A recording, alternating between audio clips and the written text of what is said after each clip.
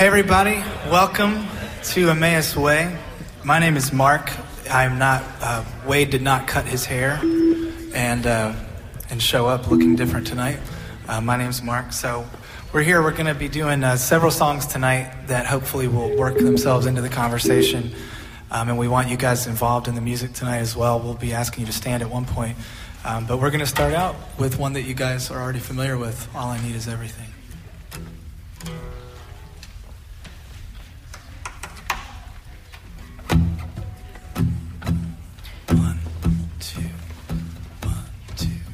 Slow down, hold still. It's not as if it's a matter of will. Someone's circling, someone's moving a little lower than the angels, and it's got nothing to do with me. The wind blows through the trees, but if I look for it, it won't come. I tense up, my mind goes numb. There's nothing harder than learning how to see. Calm down, be still. We've got plenty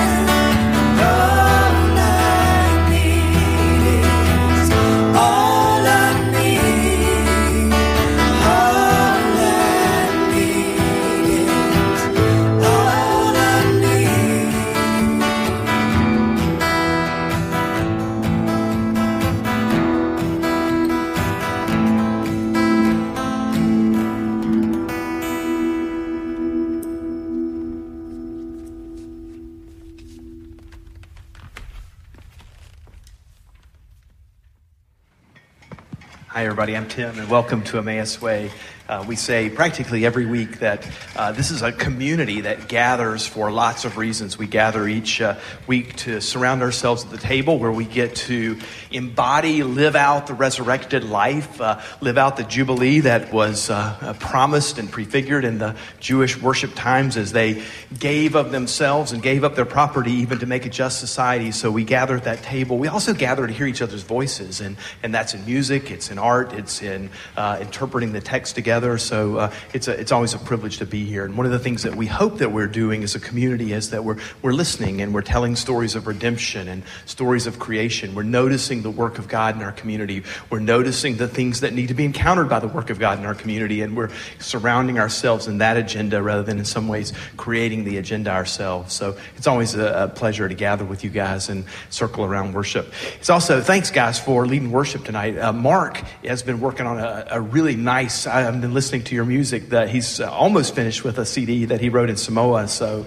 it's great to have him back and playing. And Amanda, one of my tricks like to Sunday evenings is if I can sit in front of Amanda, it's like one of my nights to sound good. But so thank you guys and Philip and others for leading worship tonight and doing a part of that. Hey, there's a few things here to remind you of, and Jenny, you're going to have to help me because we had a staff retreat yesterday, and there may be a couple things to remember. But one is kind of like this crazy lead team faux pas that we had in terms of timing. We last year we remembered moving to 6 and for Sunday evenings and thinking, okay, well that's what we do in the summers. But actually we did it last year because we couldn't get into space earlier enough. And so remembering that, we're wanting to move back to 5, kind of our normal time. And we won't do it next week, but we'll do it on July 3rd. So one more week at 6 and apologies if you've got small kids and they clubbed you all the way home after church one night because it was so late and they're normally sleeping. That was I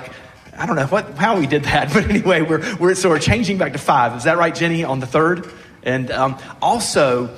On the 3rd, we did this last year for 4th of July, and we want to do this again, is we had a wonderful meal, party, and prayer gathering, kind of a liturgical prayer gathering that in some ways allowed us to not only enjoy the date, understanding that people are doing lots of things that weekend. So on the 3rd, we're going to have a kind of a grill out here from 5 to 6. And the church is going to provide burgers, hot dogs, veggie burgers, I think sodas and stuff like that. And we're just asking people, if you can, to bring sides like chips or a salad or a dessert or something like that. And we're going to eat from 5 to 6, kind of in the back, in the community room in the back. And then we're going to gather here from 6 to 6:30 and do kind of a prayer liturgy for our community. We did it last year. Dan and Amy and I worked together on it. It was really fun to prepare as well as for us to do. And so expect on the 3rd a pretty casual evening. It's the kind of thing that you can zoom in if you're at a family gathering or something like that, or if you're heading back out. I think a lot of people went to Bulls games last year and it was fireworks and all those things. So anyway, hopefully that'll be a good evening of worship, prayer, but really kind of enjoying each other's company and community together. Jenny, did I forget anything else that's like a major calendar thing? Okay, great. Well, it's a delight to see everybody here tonight. And one other thing I wanted to call your attention to is we're going to be tonight in Psalm 8, which is, if we were all Jewish, this would have been a very famous chorus. You'll recognize it because you probably grew up singing a youth group song kind of oriented around this. But Mark and Philip and Amanda have done a great job letting us kind of start the singing of this hymn through the music. And as we read this hymn several times tonight, you'll note that in many ways we're grabbing in the music tonight many of the themes.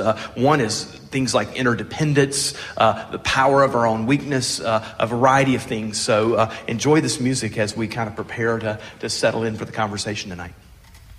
Cool. Thanks a lot, Tim. The next song we're going to do is an Alanis Morissette song. I don't know if we've ever done an Alanis Morissette song here or not. Some of you might say with good reason. But no, I think she's a fantastic writer, actually.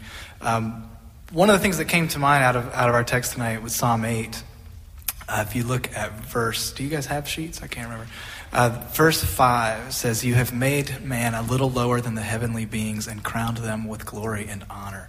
One of the things that I think came out of text group this week is the idea that we are exalted in our weakness. That is one of the chief places that we are in contact with the divine. And so even when we're in the presence of one another with our failures, as we bring our failures to community, that becomes one of the places that God is manifest in us. I think this song does a really good job of talking about that. I think it does a good job of bringing out how it is in our failures that we ultimately find presence.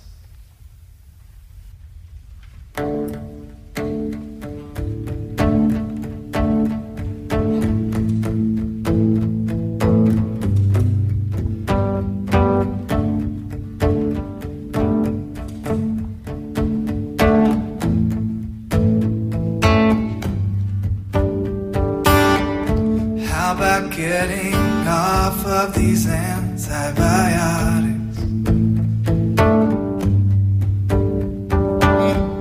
How about stopping eating when I'm filled up?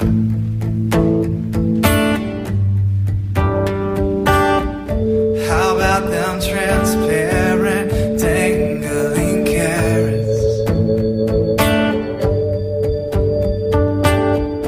How about that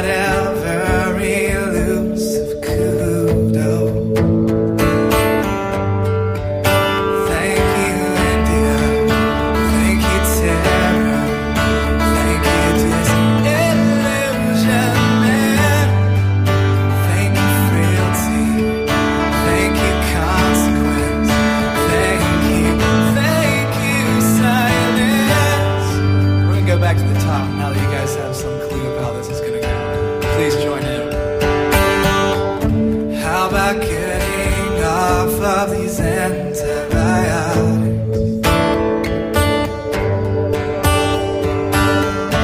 How about stopping eating when I'm filled up?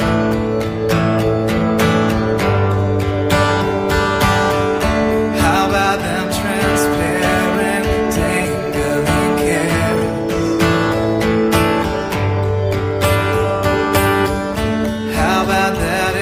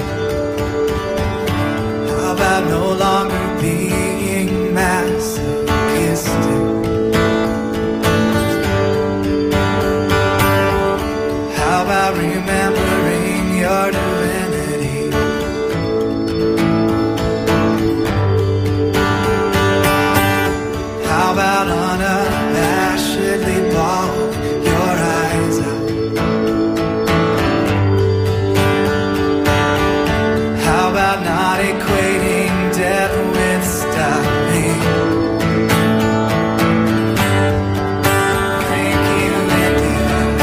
Thank you, Providence.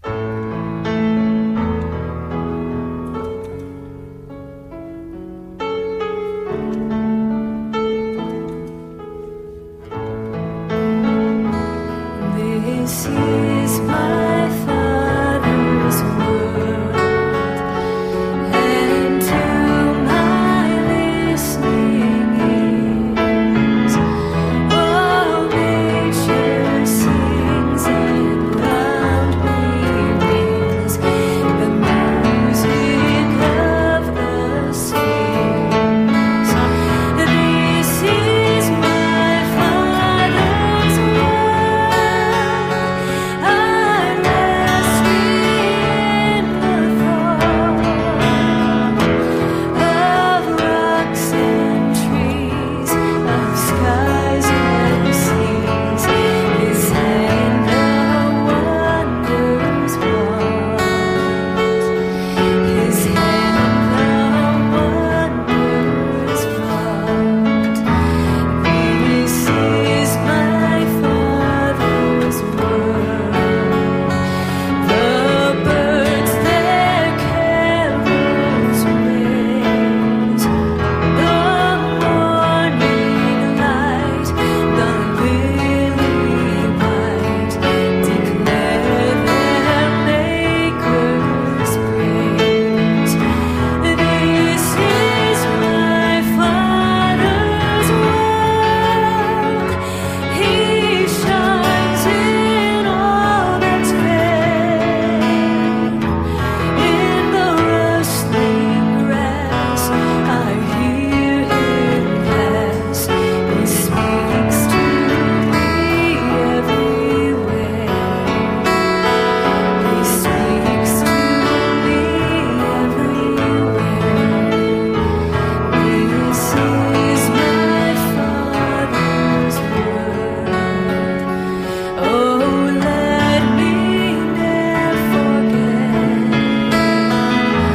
that though the wrong seems oft so strong, God is the ruler yet. This is my Father's world. Why should my heart be sad? The Lord is King. Let the heavens ring. God reigns. Let the earth be glad. God reigns. Let the earth be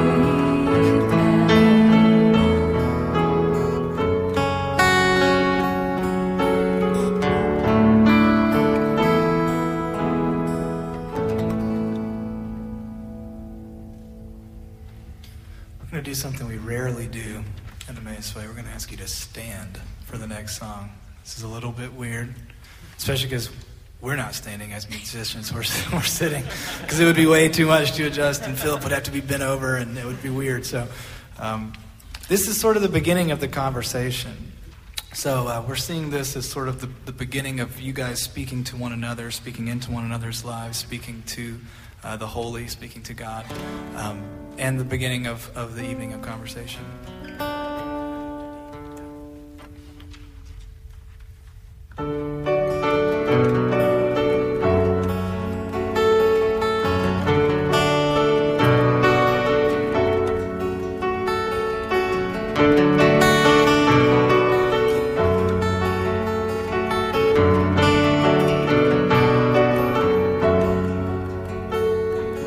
Holy, holy, holy.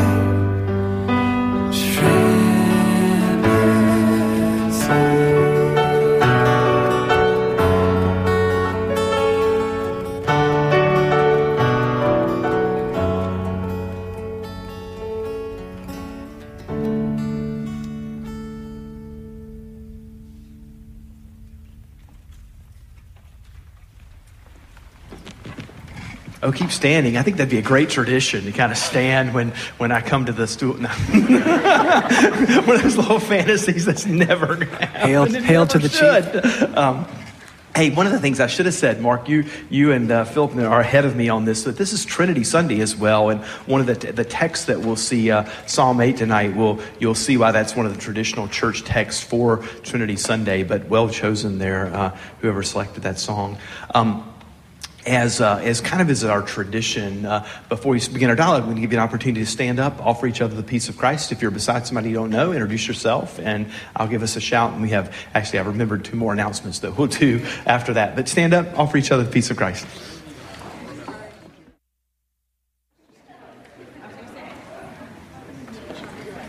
Hey, just a quick reminder that the Wild Goose Festival is this week. It starts on Thursday in Shikori Hills, Thursday through Sunday.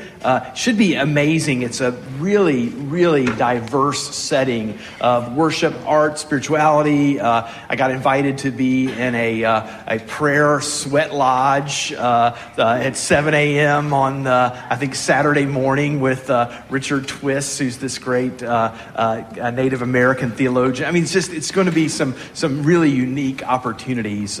Some people that I hold dear, Brian McLaren and Phyllis Tickle, and there's a whole list of people that are involved in camping, and I think a lot of us are going to go out and back and forth. I think I'm planning to be out there on Friday and Saturday. So anyway, if you need information on that, Jenny, what's the website? Do you remember? Is it wildgoosefestival? Yeah, you can Google it and it'll pop up, as well as the fears of the far crazy crowd. What does Christianity come to? Yes, Jenny. Can you just ask if anybody signed up to volunteer, just like a show of hands? Yeah, is anybody volunteering? Is anybody? I think we're doing parking. If you're going to be there as a volunteer in any capacity. Yeah. Good. There seems to be some. I think if you're volunteering, you get in free. I think that's the deal. So anyway, hey, Dave Eford has an update for us in terms of finances and paying the bills and all those things. So go for it. Not nearly as exciting as the sweat lodge, but we can actually do like that, though. That might be something to do like at a next Ecclesia meeting. I think we could get Travis on there. I think could you make us a sweat lodge in this room? That's right. We've actually had in both, I remember in the loft a couple of times when that air conditioning went out over Francesca's, we had our own sweat lodge many a time. But well, anyway, not to get us off topic, but the amount of money that we brought in through May is a lot. It's $32,300. So we're really excited about that. Thanks to everybody who's contributed. We really appreciate it. And the exciting news, the good news to that is that's 4% more than we brought in last year at this time. And our budget this year is the same as it was last year. So we feel like we're in a pretty good spot. Now, the caution with that is that last year we had a really good November and December. So we're counting on that again this year. We're still about $7,500 behind the mark that we would be at if every month was the same. So I guess we're still, if you think of it, we're $7,500 below where we would like to be if the line were consistent. We know from last year that it's a little slower in the summer at the beginning of the year, and then it picks up at the end. So we're not panicked about that, but we're excited about where we are, and thanks to everybody for their contributions. Thank you, Dave. We never say this too. The contributions are in the bowl. We do accept contributions. The silver bowl near the door is where we take checks. There's envelopes. You can put a check in there. We accept donations over the internet using PayPal. I think we pay like a 2% charge, but that's fine. And we are working on stock gifts.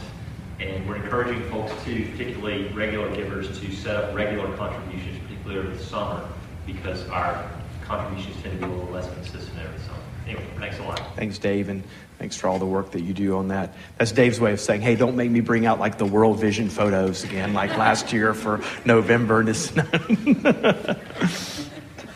Hey, tonight, we're in Psalm 8, which is a wonderful, it's a traditional text. Why don't you sit it in front of you here as we're starting to kind of jump into this. And let me give you a little bit of a backdrop and also a little bit of an avenue of how we want to approach the text tonight. But if you will, pray with me.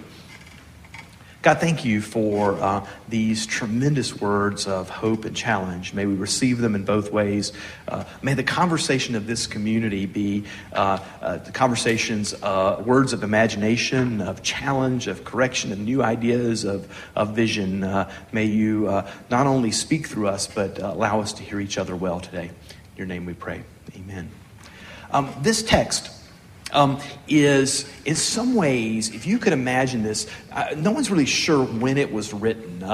When this song was written and collected and became part of Hebrew worship, and certainly became part of their Psalter and the Hebrew scriptures. But in some ways, like if you're at a football game, inevitably in America, somebody's going to stick up like a John 3:16 sign. Most of you guys aren't like old enough to remember. Remember like the multicolored Afro guy that was like at every sporting event with John 3:16, and there was some way that some would say, well, that text is central to one's Christian faith, and many would argue that using that same logic, Psalm 8 would have that kind of John 3:16-esque kind of centrality to the worship of the Hebrews. This is a text I would imagine, nobody's told me this, but I would imagine that this is one when it was read in synagogue later, when it was read in the temple, when it was read by their priest, that they would have all known the words to this. This would have been something that would have been significantly familiar.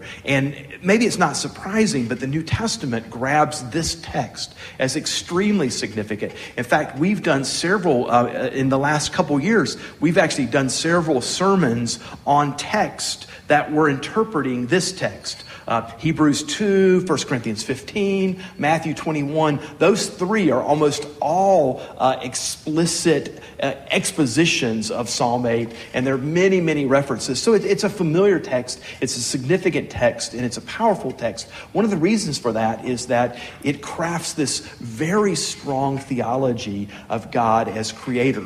And one of the things I've said many times to us, that sometimes our theologies, depending on the traditions that you come from, but many of us have come from traditions where we think of God as a redeemer, and we think of the redemption that God offers, and sometimes we forget the fact that God is also a creator, and was a creator and continues to create, and God is redeeming the very things that God has created. And this is one of the texts that really balances out that by mentioning both of those roles, of both creator and redeemer. And in some ways, one of the things that when I've been asked about worship, what really is worship? My quick, pithy answer to this is that worship is a way of life. It's not something that we just do in a certain moment or do in a certain manner, but it's a way of life. It's a posture before God. And maybe at its most base element is the recognition that we were the created and that God is the creator. And so as we kind of sort out what does it mean to be created and known by the creator, loved by the creator, but not the creator, in some ways that begins to sort out kind of a life of worship. And this is a text that certainly kind of pushes us in that thought of what does it mean to be created and what does it mean to be special. And you'll see that in several ways. And one of the things I wanted to do tonight is kind of a modified lectio way of doing this text, because this is not a text necessarily to analyze, but is a text to, in some ways, to sing, and to sing in terms of our reading of the text, to sing in terms of our contemplating it, praying this text, so to speak. And so one of the things I'd like to do tonight is read it several times and give you a little bit of a contemplative space to hear the reading of this text and to respond to this. So if you'll look at Psalm 8, let me give you a little bit of a prompt to this first reading of this. Is if you'll notice, it begins in some ways in three verses. And if you have a pencil, you could mark this. But the first three verses are very driven by the idea of the majesty of God. The magnitude of the triune God is in many ways the theme of these first three verses. And then it transitions into the place of humanity. We're talking about God. And then for verse 4 and 5, we begin to talk about the place of humanity. And notice there's some tension in that description about what does it mean to be human. And then it ends with this idea of, now that we know maybe who we are, what's the responsibility of human beings? What's the responsibility of worshipers? So begin with that little prompt of the majesty of God, the place of humanity, and the responsibility of humanity would be one way, and there are others, but it would be one way to kind of arrange this song into kind of organized thought. And what I'm going to do is I'm going to ask somebody to read this and read it kind of slowly. Let us kind of marinate in this text. And the question that I'm going to ask you, and this is a traditional, if you've ever done Lectio Divina, this is a traditional question that begins this. But I'm just going to ask you to comment on a word, a phrase, or something that's a part of this, something that you heard said in this text that impressed you. And don't feel like you need to answer that in a generalized way. So if Amy says something, she's saying, this impressed me. I'm not assuming that Jenny's thinking this. Jenny might have sensed something else in the text. So just word, phrase, any aspect of this text that impresses you, challenges you in any way, form, or fashion. So would somebody read this for me? It's Psalm 8. Chelsea, you want to do it? And Gail, you're going to get the second reading. Psalm 8. Lord, our Lord, how majestic is your name in all the earth. You've set your glory above the heavens. Through the praise of children and infants, you have established a stronghold against your enemies, to silence the foe and the avenger. When I consider your heavens, the work of your fingers, the moon and the stars which you have set in place, what are mere mortals that you are mindful of them? Human beings that you care for them. You've made them a little lower than the heavenly beings and crowned them with glory and honor. You made them rulers over the work of your hands. You put everything under their feet, all flocks and herds and the animals of the wild, the birds in the sky and the fish in the sea, all that swim the path of the seas. Lord, our Lord, how majestic is your name in all the earth. Thank you, Chelsea. So, kind of in a personal reading of this, what are some things that jump out at you about this? Is there a word, a phrase, a concept here that catches your attention? I think the very beginning in here it says, Lord, our Lord. The fact that, it could just say the Lord. He is the one and only. But they make that designation that, he is ours and we are his. And just, there's something beautiful in that to me that, it's not just that he's above all, he's ours as well. It's nice. Yeah, thank you, Laura. I think the majestic kind of, regular, everyday sensibilities, like, not a lot feels majestic every day. And so, I don't know, it makes me want to read it every day this week and see how that instructs, like if I read it in the morning, how that would instruct my days and weeks differently. I rarely use the word majestic, unless in sarcasm. And it's not an adjective that comes up normally. So true. I was struck by the language, the juxtaposition of the language about children and infants with language about enemies. Like, if you read just that line 2, that line where verse 2 starts, you might expect for it to end like, through the praise of children and infants, they say sweet things about you, but it's not that at all. It's, you've established a stronghold against your enemies to silence the foe and avenger, and that's kind of like really interesting to me. It's such a funky verse that translators have had real difficulty translating it because the juxtaposition between stronghold and infants has led, I don't know, you're looking at a version that keeps that in, and many do, but many don't because they think surely that has to be the wrong word. But I think you're right. Yeah, Luke. Was it about rulers over the works of your hands? It kind of offends me. I feel like we're not benevolent rulers. We're not very good at this, and the only thing that we do in kind of ruling is protect these creatures from ourselves and kind of creation from ourselves. So yeah, there's a real potential, an honest potential of reading this psalm as a lament in that way. Yeah, hold on to that thought, because the second reading is going to grab that motif very strongly. That's a great point. I like the juxtaposition. You go from the infinity of space in verse 3 to verse 4 to the words mere mortals. So you just have this juxtaposition of infinity and mortality. Yeah. And then as Luke points out, and we went from infinity to mere mortals to rulers. I mean, there's a dramatic movement in this. It leaves us in a quandary of what it means to be human. Very true. I heard somebody over here, maybe not. Oh, yeah, David. Verse 4, just that question of, what are mere mortals that you're mindful of, and human beings that you care for them? I mean, that to me just strikes the idea that we're trying to humble ourselves and realize that we have all these flaws, and trying to deal with those flaws in relation to our idea of God and what does He mean for us. And so how do you approach Him knowing all these flaws that we have? Kind of thing. We're trying to understand our relationship with there. I think that's just a very difficult question to ask and try to understand the answer that we're getting back. Mm-hmm. Yeah, absolutely. Other reactions to the text, things that stood out to you. One of the things, Tim, that's sort of piggybacks off that is some of my upbringing in certain evangelical circles or whatever would have really emphasized that verse 4. What are mere mortals? We are nothing. We are scrounging around worms in the dirt.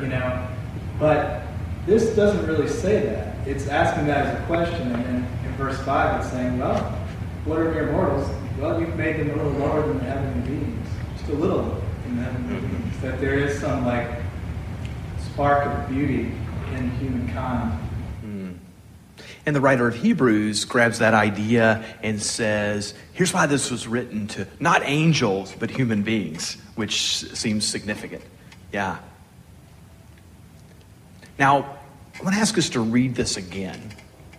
Those were reactions and personal reactions and good ones. Another aspect of this kind of modified lectio that we're doing tonight is, besides a personal reading of the text, is what one might call a moral or a missional reading of the text.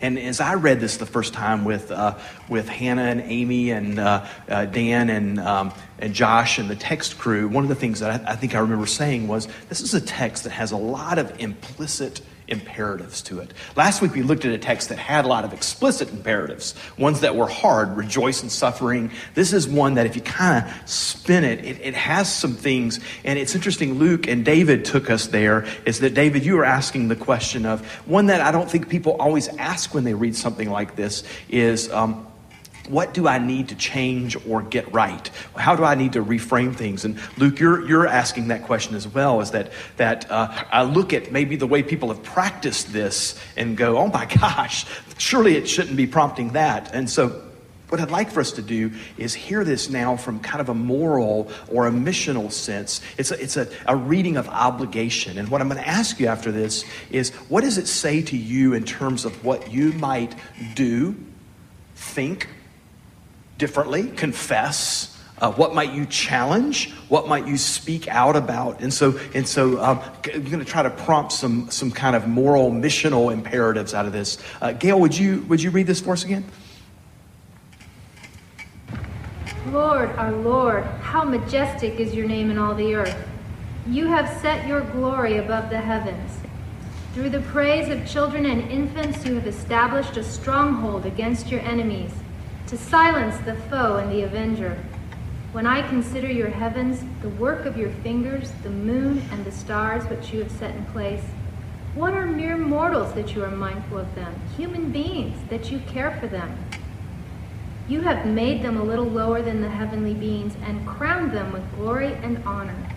You made them rulers over the works of your hands. You put everything under their feet, all flocks and herds and the animals of the wild, the birds in the sky, and the fish in the sea, all that swim in the paths of the sea.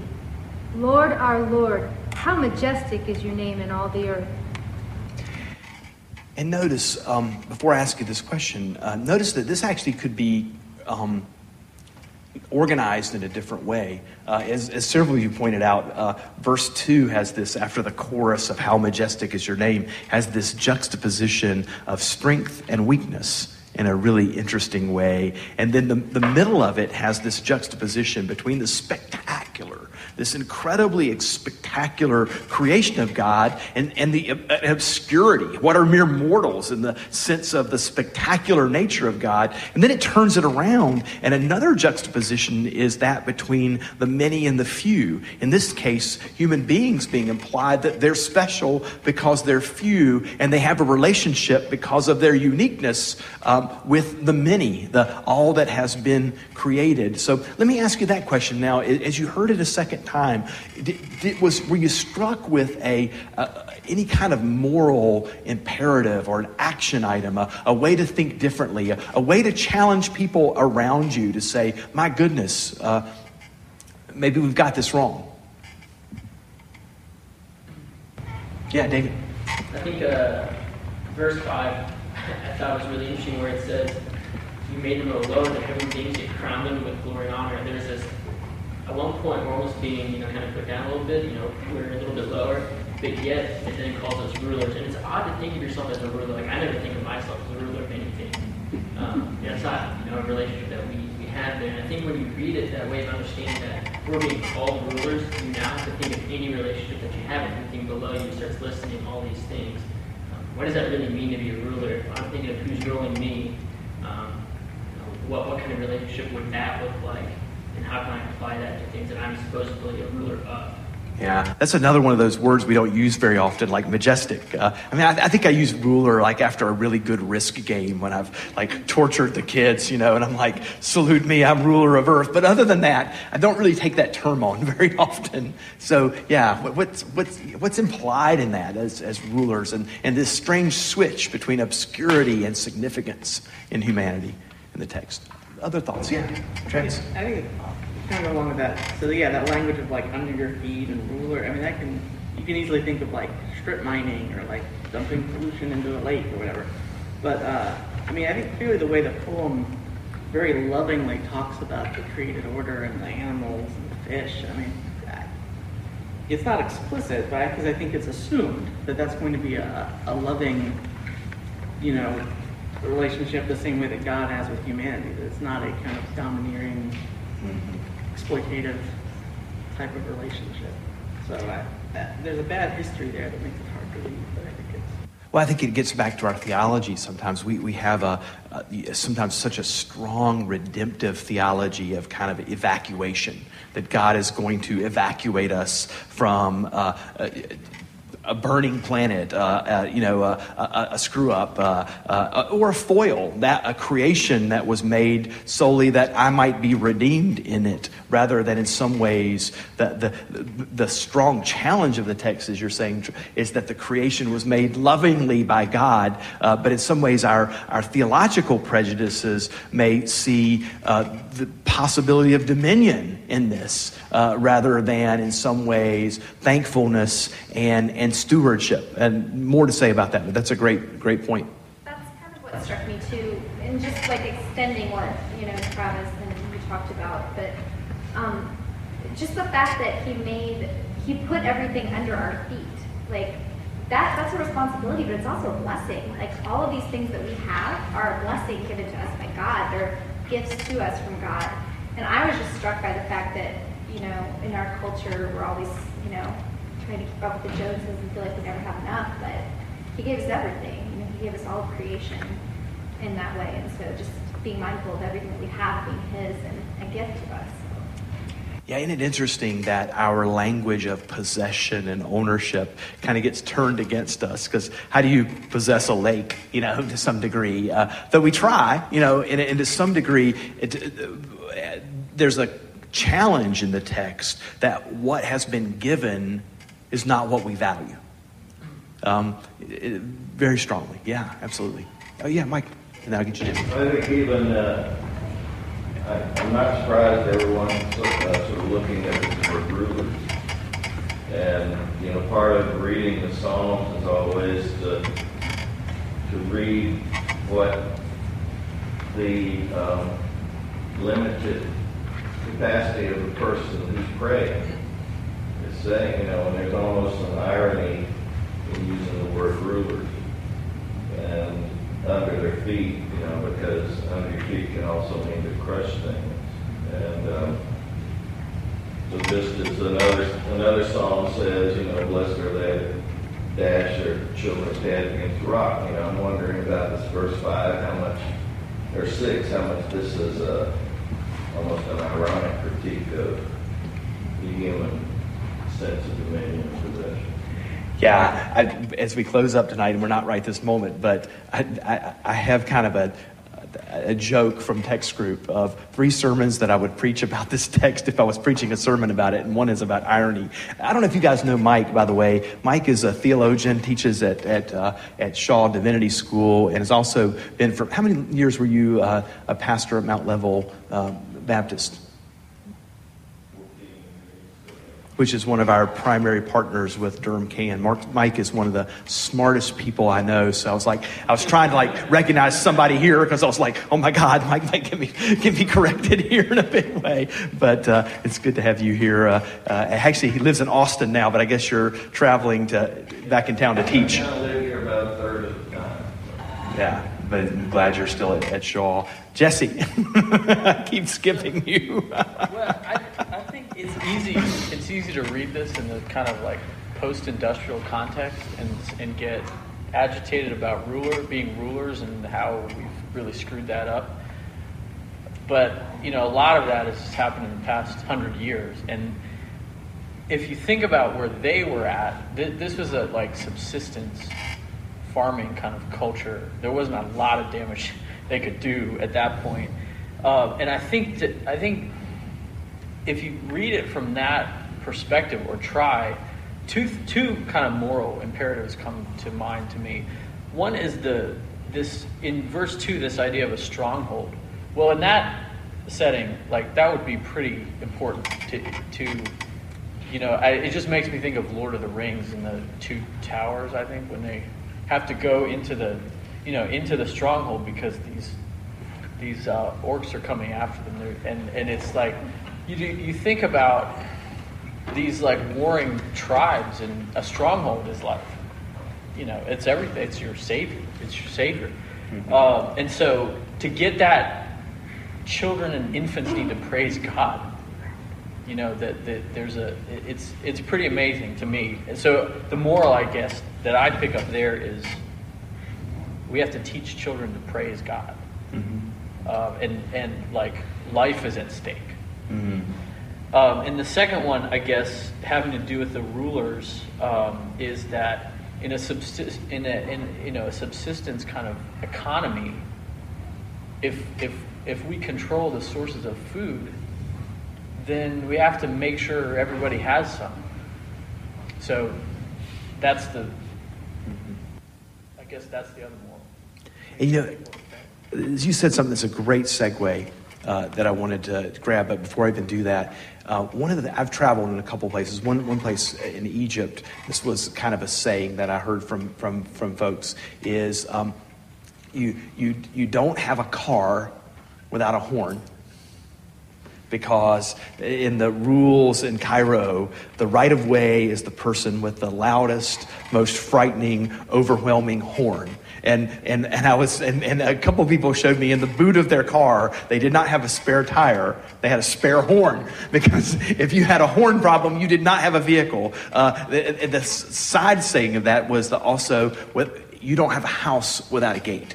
And in some ways, so that might be some of the thinking here. Think of the shame that Nehemiah saw when Jerusalem had no walls. There really wasn't a city because there were no walls. So that's maybe how they would have thought about stronghold here. But then here's one more twist on this. The people who are hearing this, we use the term in text today, if this were the prayer book of the wounded, the weak, or the damned, how would they hear this psalm? And you're taking us there that way, Jesse, that for us, again, we say this almost every week, it's really easy for us to hear it in one way because we're people of immense privilege. But many times the writers who are singing these songs had little or no power or privilege. So one or two people tell me, how would you hear this if you identified yourself in that way? I think that you have more power than you would have thought.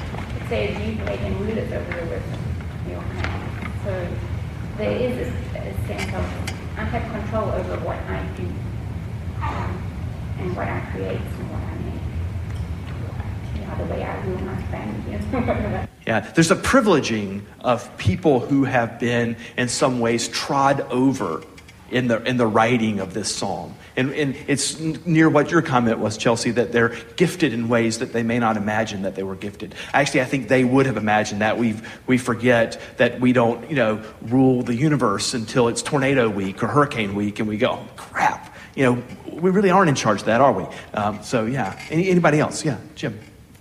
Verse 2 says something that I don't understand, but I think there's something really important in there. If you start with the second half, that you've established a stronghold against your enemies, silence the foe, and then you go back through the praise of children and infants. It speaks to me about if I've got enemies, how should I be interacting with them? How should I be speaking to them? And if we're in the place that you just mentioned of somebody who is an outcast, then it implies that there is an untapped power in humility or being in a humble position. Mm-hmm. Yeah, Jim, another great segue here, because the irony of the rulers thing is it comes out of this thing as infants. That, and in some ways, the one thing I joked with, I think it was Amy or Hannah, I was saying the sermon that if I was preaching somewhere about this, it might be like reload or surrender as the title of that. And we're a culture that tends to reload, don't we? I mean, we believe very much in independence, our ability to protect ourselves, take care of the back 40, handle our lives, do all of those things. To the point of this, we use the term dependence in a really negative way. When we're saying dependence, we usually mean codependence or some sort of addiction. In fact, we almost have to say interdependence to turn dependence into a positive word. And so when we're faced with obstacles, when we're overwhelmed, we tend to arm ourselves or reload. We respond with strength. We feel like the way to kind of manage this world is to manage it with strength. And so when we hear the word ruler, which I think is probably a wink and a joke in this, we think, man, I knew I was stronger than I thought I was. I mean, there's got to be a missile in the closet that I've overlooked in the junk, so to speak. But ironically, this text is about connectedness and the interdependence of God's created world, in a sense that I cannot say that I'm going to set myself apart from the system of God's creation. I can't do that. And in some ways, our ability to worship that creation, to participate in that creation, or even take on the responsibility of being a steward of that creation begins with understanding our place in this created order. And the words of strong gift are words of not power, but words of responsibility. And in some ways, it's what Jim is saying, that our weakness is the way that we respond and place ourselves in God's created agenda. Because when I'm saying I am weak, I'm saying I need to be in relationship with you. I cannot manage my life alone. I can't manage anything alone. I'm not a manager of life. I'm not a manager of God's created world. But as a community of people who are committed to worshiping, and again, worshiping being this idea of understanding that we're not the creator. We're not the ruler of the world. We're not in control of its fate. We're participating in God's agenda. And it's interesting, Jesus' interpretation of this text was he used it in that manner. When he was being taunted by the rulers of his day, the leaders of the synagogue, the teachers of the law, he quoted this text in Matthew and said, basically, you don't, in your power, You do not understand what's going on in this world, but out of the mouths of infants and out of the mouths of children and babes, there comes the truth. This was such a hard text to translate that it's interesting that the words stronghold and bulwark and all of these other words that you'll find in many of the translations disappears in certain translations. It just says, out of the praise of infants. But really what the text is saying that is in our infantile almost, our recognizing that we are created by God, that is our strength. And the way that we respond to a world that's filled with injustice and oppression is not a response that comes from our own power, but in our own weakness when we depend on God's redemptive agenda and God's recreating agenda. So in some ways, a lot of the text has an amazing irony, and it's like so much of the scriptures, we find our power in places that we do not expect. We find our power in our weakness. We find our power in our dependence. We find our power in our interdependence, rather than some ways in our dependence. So as you read this, and maybe Sarah, you said this, the idea that this is a text that you would read again and think again. And in some ways, I would encourage us all to do that as we coin that word majestic that we don't say very often. We don't say it often of ourselves. We don't say it often of the world that we're in. In some ways, we can say that word in recognition of the majesty of God's creation, God's redemption, God's plan, and in our weakness and our understanding that we're not in control of those things. We find our place in God's creation. We find our place in God's redemptive work. And in some ways, we are tongue-in-cheek rulers, so to speak. Rulers in that we have huge responsibilities as human beings to continue to place ourselves accurately and properly in the work of God. And in some ways, I would say this, we say this a lot in terms of the mission life of this community, is we're quick to say we're not inventing God's mission. Though we'd love to be creative and imaginative and take risks, we are not setting the agenda. And in some ways, our weakness of saying we're not setting the agenda drives us to friendship and partnership and to cross boundaries and lines of comfort and lines of division, and allows us to operate as redemptive people rather than, as what Luke was saying, it's so easy to read this text and say, I'm the master of my own fate. We're the master of our own fate. Heck, we're the master of God's fate. We can do whatever we want to do. And in some ways, I think the worshipers of Psalm and the readers and the prayers of Psalm 8 would have come to a really different conclusion than that. They would have heard it as gift. They would have heard it as blessing. They would have heard it as words of gift and significance to them. But I don't think they would have received it as the kind of personal significance that we always tend to want to hear in our lives around us. They would have heard their significance in their associations. So delight in this psalm. Read this psalm. Pray this song. Live in the conundrum of who are we but mortal people, but people who have been given vast and significant responsibility. And in some ways, that's the mission posture of the people of God, embracing our humility and embracing our power coming from our humility, and our power because we're participating in the agenda of God. I think, guys, you're going to lead us into a song of response to this. I can't remember what it was. I think it's Reina, which is a great. I always remember this song because we did this at Ada's. We may not have done it since at Ada's dedication, but Mark or Philip or Amanda, whoever chose this, I looked at this and said, this is a great song for this moment because it rejoices in some ways the conundrum of the power and beauty of children. And that's indeed, I think, what we learn from that posture and from that reality. Yeah, this song, certainly one of the reasons I wanted us to do it was when we look at Psalm 8 and we talked about that verse that Jim brought out, verse 2, that through the praise of children and infants you've established a stronghold against your enemies to silence the foe and the avenger. I was trying to think about who are our foes and who are our avengers. And one of the answers to that, we do a lot of Peter Himmelman songs here, and he's an Orthodox Jew. I think that as he's reading this text, I mean, I can't imagine, I don't know him or anything, but as I think about, like, in our modern context, what are our foes and who are our avengers? And I think, one of the things he says in the last verse here, some say there's no end to the night, and some say the reward just isn't worth the fight.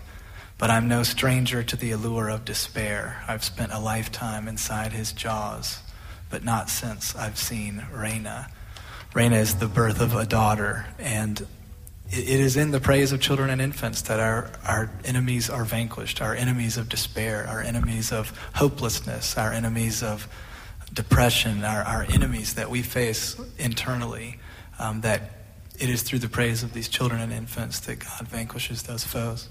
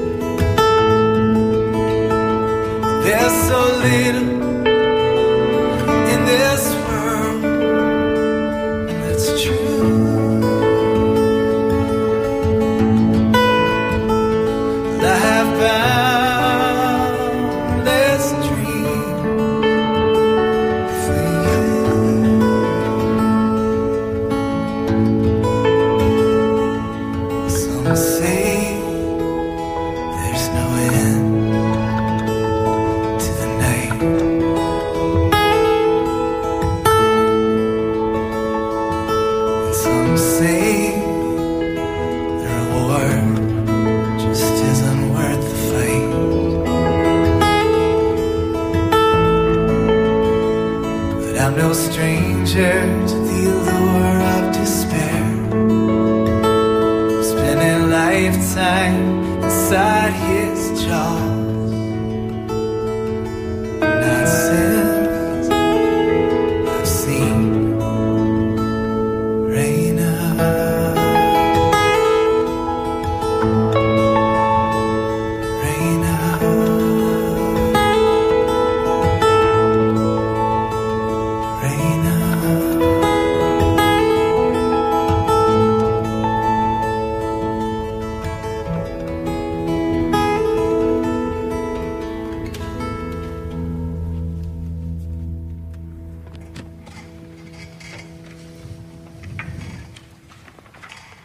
want to invite you to the table tonight and remind you of one other way that this text was interpreted in the New Testament. It's interesting. You guys so wonderfully grabbed this tonight, this conundrum of Psalm 8, that what are we but mere mortals, but in some ways given this incredibly lofty responsibility and as missional responsibility in God's world. And in some ways, the linchpin to participating in that work is finding that second verse, that sense that out of the praise of infants, out of recognizing our mortality, our insignificance, our weakness, that's indeed how we participate in the agenda of God. But sometimes there's a misfitted in that they have to say there has to be power somewhere, and where is that? And it's interesting, the writer of Hebrews in chapter 2 used this same chorus, read the same thing, and then basically said, I know it's hard. If you've been praying this before, I know it's hard to understand how am I human? How should I be human? What does it mean to be human? And the writer of Hebrews went on to say that in some ways, this text is made real in the person of Jesus. And I'll give you a couple of words of exposition on this. He says, but we do see Jesus, who was made a little lower than the angels for a while. In some ways, this is his way of saying that Jesus is the ultimate human being. We understand what it means to be human in the person of Jesus. Now, once a little lower than the angels, now crowned with glory and honor. And you think, that's right, Jesus was indeed the one who was lower and now crowned with all glory and honor because he's better than us. No, actually it says crowned with glory and honor because he suffered death, and by the grace of God might taste death for everyone. So the writer of Hebrews is saying, what an amazing conundrum. Jesus was the ultimate human in suffering more than any, in tasting death in a more painful way, perhaps even the isolation of God, of being separate from, in some ways, filled with sin, our sins, but also crowned with all glory. And at the very end it says, for surely it is not angels he helps, but Abraham's descendants, you and me. For this reason, he had to be made like his brothers and sisters in every way, in order that he might become a merciful and faithful high priest. So this image of Hebrews as Jesus as the high priest, as a high priest who has embodied our pain, our suffering, our disillusionment, and the grand possibility of being part of God's created world, God's created vision, God's redemptive vision. So in some ways, the New Testament writers said, this is a hard passage to put our arms around because it's so majestic and grand, but the way that it's been ultimately interpreted is in the person of Jesus. And as we come to the table, one of the things that we do every week in pouring the wine or juice that represents the blood of Jesus and breaking the bread that represents the body of Christ is that we are celebrating the ultimate humanity of Christ. We're celebrating Jesus' incarnation,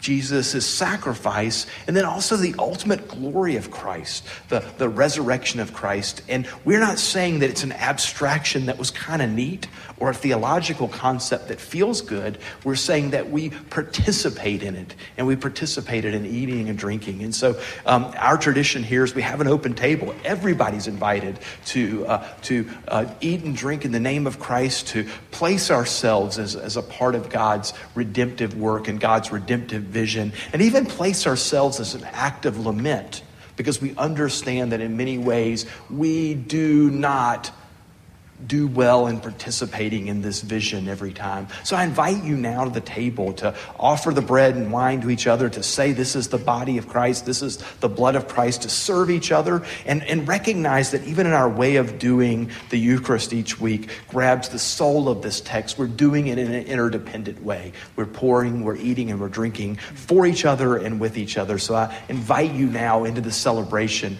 of the humanity of Christ and the resurrection of Christ. Join us at the table.